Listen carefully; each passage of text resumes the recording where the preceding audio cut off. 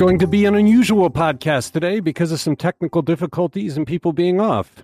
It's This Week in the CLE, the news podcast discussion, Cleveland.com and the Plain Dealer. And today that discussion is between me, Chris Quinn, and my colleague, Jane Cahoon. We're all that's here today. I don't know how long we'll go.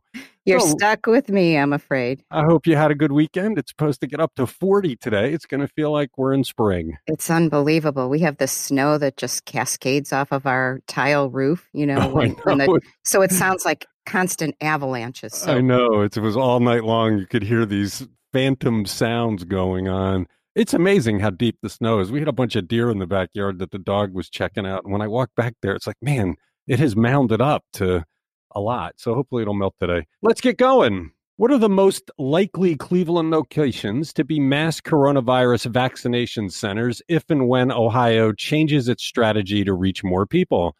Jane Cahoon, this is a very ill-defined plan by Governor Mike DeWine. We've been pressing him for, it must be going on 2 months. And he keeps saying, I'm working on it. And even though we're a year into this pandemic, we don't have a plan, but we have like the minorest details of a plan. Yeah. Is it a plan? He said earlier that mass vaccinations were always part of the strategy. It's just they're waiting for the vaccine, enough vaccine. But it's coming, hopefully, So we did eke out a few more details in that the DeWine administration told Laura Hancock that the Browns, the Indians, and the Cavaliers, as well as the Cincinnati Bengals, had volunteered their venues as mass vaccination sites. But, they haven't made any decisions on whether sports arenas will become these sites. And there isn't any timeline on this. As I said, they're waiting for the increase in the number of vaccines. And we don't know what other sites have been identified. So are these the likely sites? Who knows? The administration tells us there's not a list per se. It's in some mapping system that the Ohio Emergency Management Agency keeps. They did give us a list of providers that have offered to volunteer at future sites. There were 127 of those, including pharmacies and health departments and hospitals. Yeah, but I don't even understand how that works. It seems like the basic logistics of this would be pick a place, the IX Center, for instance, which a lot of people suggest. Gigantic, cavernous, easy to socially distance each other, and free parking, right? And actually, because you're near the airport, probably you could argue you got transit there.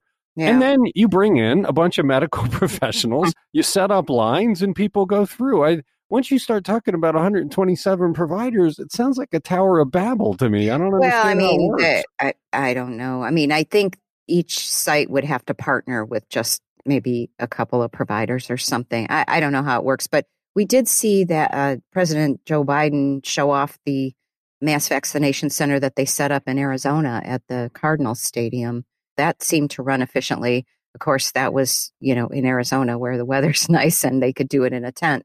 But, I would think the Cuyahoga County Fairgrounds or someplace like that, they have buildings there too where they could do something like this. It's just, we just don't know. We're not getting the details. Well, and it's pressing because it sounds like in the next 4 to 6 weeks, there's going to be a huge influx of vaccine, that the federal government is getting closer to having a big boost. And so that's when you say, okay, it's no longer 65-year-old people who are frustrated at their inability to find anything after sitting in front of their computers all day that were organized. But DeWine is basically telling us they're going away from the federal model, that they're doing their own model, right? They called Laura Hancock to complain about something we said on the podcast and said, we've got a better system than the feds. Of course, we don't know what that system is. Yeah, the system all along has been this decentralized, every person for his or herself, setting it up in all 88 counties, having locations where you can get it, but very limited supply. So, I know people who are going through this. It's just constant frustration trying to get in. Oh, it's the single biggest complaint we get. We hear from people every day that they're just so frustrated. Although I think, unless we blow it, I do think we're going to have the supply to meet that demand pretty soon. It's just then how do you catapult this forward into let's do mass vaccinations? Then there's the idea that you might be able to do people for now with a single shot to do more people quickly. Yeah, I wonder if any states are going to buy into that. But think about it mathematically, right? You can give half as many people the shots to get to 95% protection, or twice as many people to get to 85%. Doing the latter would get you herd immunity much quicker, because the number of people that are vulnerable to being infected and having this thing mutate gets much smaller. It seems like a pretty smart move, and some countries are pushing for it. It'll be interesting to see if that conversation takes place this week. You're listening to This Week in the CLE. The courts and legislators worked last week to curb First Energy in the House Bill 6 corruption and bribery scandal. But how might an activist investor make an even bigger difference? Jen Cahoon, I don't know what it is, but all of a sudden we're talking about HB6 a lot again. It's like a lot of critical mass on the activity with both the company and the legislature and the courts, and then this latest piece of news. So let's deal with the latest piece of news first and then go backwards to the other things that are happening. Yeah, last week, First Energy had an earnings call. And during that call, they revealed that Carl Icahn, who's a billionaire investor, and people probably know his name for, all the hostile takeovers he's engineered, he recently told First Energy officials that he plans to buy a major stake in the company. And that initially caused First Energy stock prices to spike nearly 8% on Thursday morning. The Beacon Journal explored this a little further and reported that Icahn says he's going to buy between $184 million and $920 million in First Energy stock.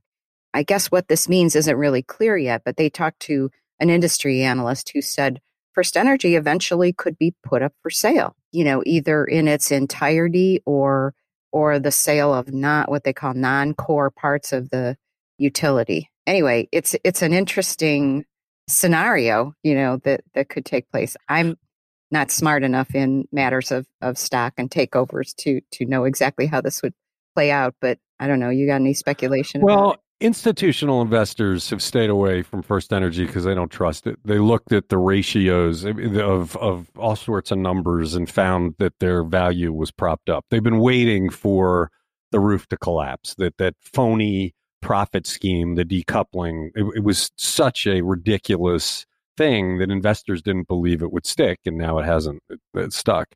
They have looked at the failure of First Energy to invest in any form of infrastructure as a problem with their formulas. They use mergers to make it look like they have infrastructure investment, but they haven't been investing in their infrastructure. So I'm not surprised now that things are in free fall and collapsing, that now investors are saying, ooh, now's the time to get in. When it hits bottom, let's buy in. And for Carl Icahn, is going to buy in, load the board up with people who know what they're doing, and turn it into a real utility again, because for years it's been smoke and mirrors and bogus payments in the legislature. So it's really interesting. If he does that, if all of a sudden investors see value in this utility again, and if it starts to do things right and rebuild Ohio's infrastructure, that would all be great.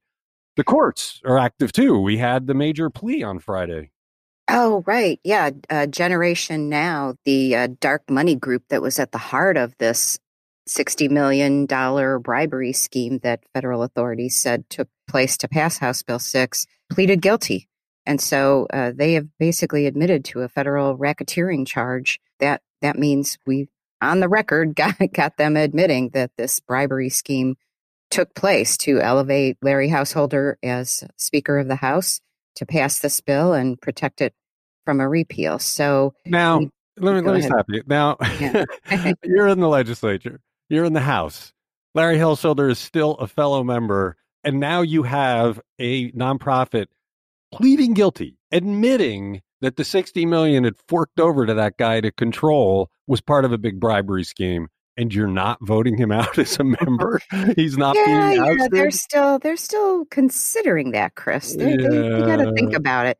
But there is finally some movement on some of these bills. We talked about one of them last week. And speaking of, as you were, of decoupling, one of those bills, Senate Bill 10, that would permanently remove that decoupling provision that guarantees a certain level of revenue for First Energy. That would remove that from House Bill 6, and it's actually been passed by the Senate, and now it has its first hearing in a House committee on Tuesday afternoon. So lo and behold, they're actually doing something piecemeal as it might be. And that was the big reward to First Energy out of HB6. Everybody talks about the nuclear bailout, but they got rid of those quick, dished them off to some affiliated company. What they wanted was decoupling, because it was basically $100+ million in free cash on our backs every year. Over 10 years, it would have been well over $1 billion. And now that money has been stopped by other action in the courts. But if they end it and provide, if they pass this bill, they would get refunds for people for what's already been paid, which takes it a step further. Which they should do, because the whole thing was corrupt and scummy. You don't just get free money from the ratepayers. And I don't know what the legislature or the PUCO was thinking. They certainly weren't representing the ratepayers. And of course, Bill Seitz is still out there saying, I believe in this bill. This was a good bill. And it's completely corrupt, and it took money off of our backs. How does that guy show his face? I mean, he's been proven that everything he says is just not true, and yet he's still out there pretending the legislature did a good thing with this bill. You're listening to This Week in the CLE. How are the coronavirus indicators for Northeast Ohio some of the best news we've seen in these parts in a very long time? Jane, this was a really good way to end the week. It was a nice shot in the arm to think, okay, maybe things are getting better. Shot in the arm. Was that an intended pun there? No, it's just in my brain. I want the shot in my arm. Yeah, Rich Exner took a look at the metrics, and he concentrated on our 7-county area here in Northeast Ohio. But the new cases over the previous 2 weeks is one figure you look at. That total for the 7-county greater Cleveland area was at 23,748 in the December 17th report, and at 19,206 on January 14th. But it's dipped all the way to 7,223 in the latest report that was issued Thursday. Rich looked at, hospitalizations, emergency room trips, doctor's office visits, and they're all down. So in that area, there were 836 cases regionally per 100,000 residents. This is coronavirus cases in the 2 weeks leading up to the December 17th report, and that covered data through December 15th. That number dropped to 697.9 in mid-January, and then really sharply down to 262.5 on Thursday. So things seem to be going in the right direction. We were talking before about the mass vaccinations and the one-shot deal or whatever. It's like I sort of feel like we're in this race, against these more contagious variants to get people vaccinated. But right now, these numbers are going in the right direction, and you just really don't want to see them spike back up again. Yeah, I mean, if we get everybody vaccinated, it will reduce the number of mutations because there's less fertile ground. Look, people are speculating on what the cause of this is. Some people say it's just the nature of viruses. They flourish in the middle of winter and they wane as the winter goes toward the end. I do think there's no way you can't give credit to the strategy that Mike DeWine used to vaccinate the old people, because the old people were the ones going into the hospital in the largest numbers. And by getting to everybody in the nursing homes and starting with the oldest people, you do greatly reduce the population that was most hit by this. But it's just great news. It's good to see. Now, if we could just get everybody vaccinated, maybe we'll all enjoy a fun summer. But wouldn't it be nice? But nice job by Rich Exner kind of putting that all into perspective. It's on cleveland.com. You're listening to This Week in the CLE. After watching Texans go without heat, power, and water last week because of a winter storm, should Ohioans be concerned about what could happen here? Jen Cahoon, when I lived in Florida for 9 years, we loved to do stories about, look at the blizzards up there. We live in Florida. It's kind of the reverse of that. Well, I can't help but bring up Ted Cruz, who somebody resurrected a tweet he put out in 2016 saying, "I'll believe in climate change when Texas freezes over." Yeah, what a buffoon.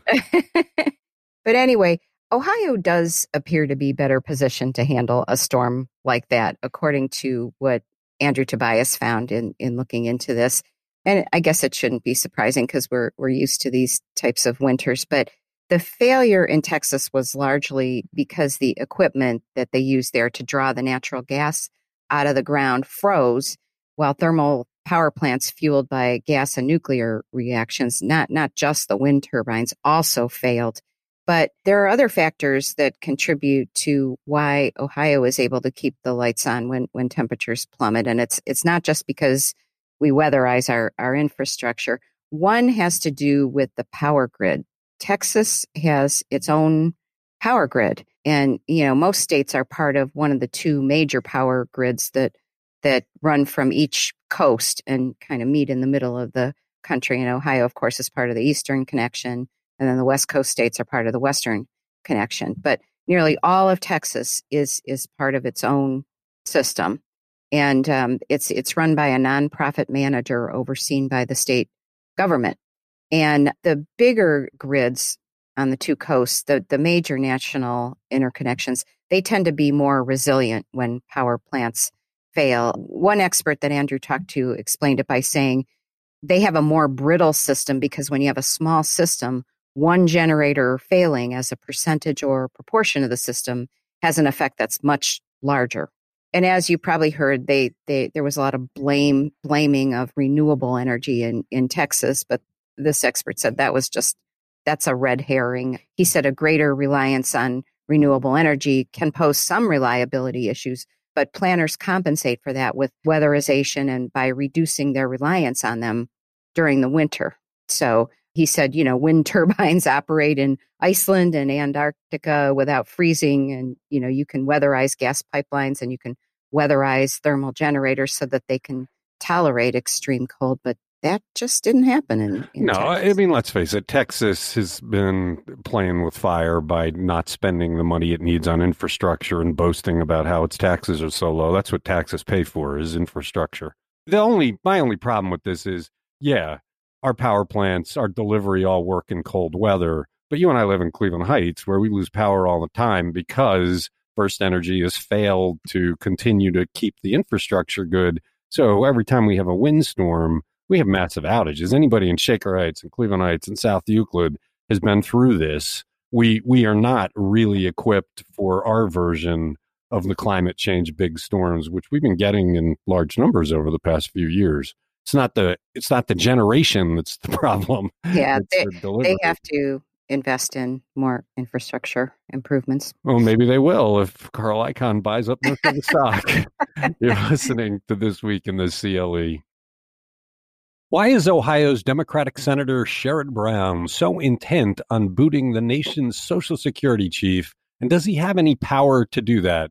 Jane Cahoon, Sabrina Eaton wrote a good story about this or I guess it was the end of last week or the weekend. Friday. And it's interesting that Sherrod is so focused on that. What's going on? Yeah, Sherrod Brown considers the Social Security chief and his deputy, quote, key agents of the Trump agenda to dismantle Social Security. He said they cut the benefits that hardworking Americans have earned. They've attacked the Social Security Administration's employees. They've denied beneficiaries due process and needlessly increased disability reviews during the pandemic. That he said no one has been safe from their path of destruction. Now, the commissioner, his name is Andrew Saul, and he was appointed to a term that ends in 2025. And then his deputy is David Black, and his term expires at the same time. But he wants them both to resign. And if they don't resign, he wants President Joe Biden to remove them. But it's not really clear here that Biden can do that because although many presidential appointees are routinely replaced when a new president takes over, the Social Security commissioners are not among them. There's a 1994 law that established the Social Security Administration as an independent agency, and it gave the commissioners these 6-year terms. And under that law, a president can remove a commissioner for malfeasance or neglect of duty, not just because a new administration took over. So to me, it's not really clear whether this can just happen unless they have some proof that there's malfeasance or neglect of duty.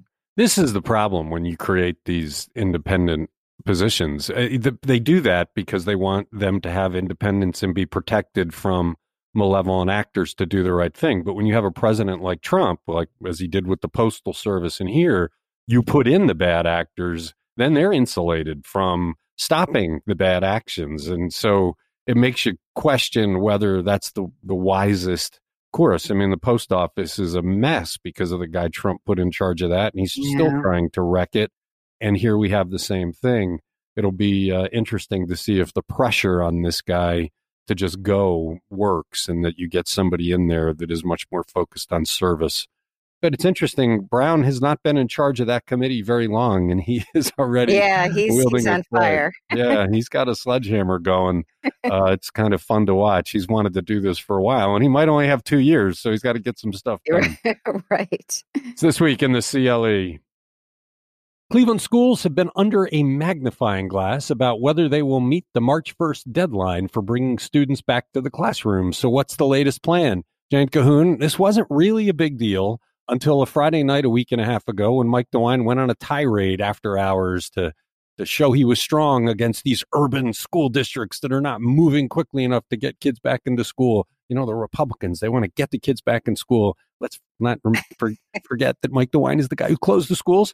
So what are Cleveland schools going to do? Yeah, I'm glad you brought that up because I've been reading about this lately, that this is really part of the Republican playbook for their next campaigns. We're the party that wants kids back in school, and the Democrats don't want that, and they want to just protect teachers' unions, and But Mike DeWine's the guy that closed the schools. I just don't see how he runs on that plank. The Democrats stopped me from reopening the schools. Well, they wouldn't have had to if you didn't close them to begin with. I mean, that was a unilateral action that we now know really wasn't necessary. Yeah, they're counting on short memories, I guess. But anyway, we won't let them have short memories. We have long memories. So the Cleveland schools did announce Friday that they're going to phase in students in 3 groups, and they are going to begin on March 1st, which is DeWine's target date.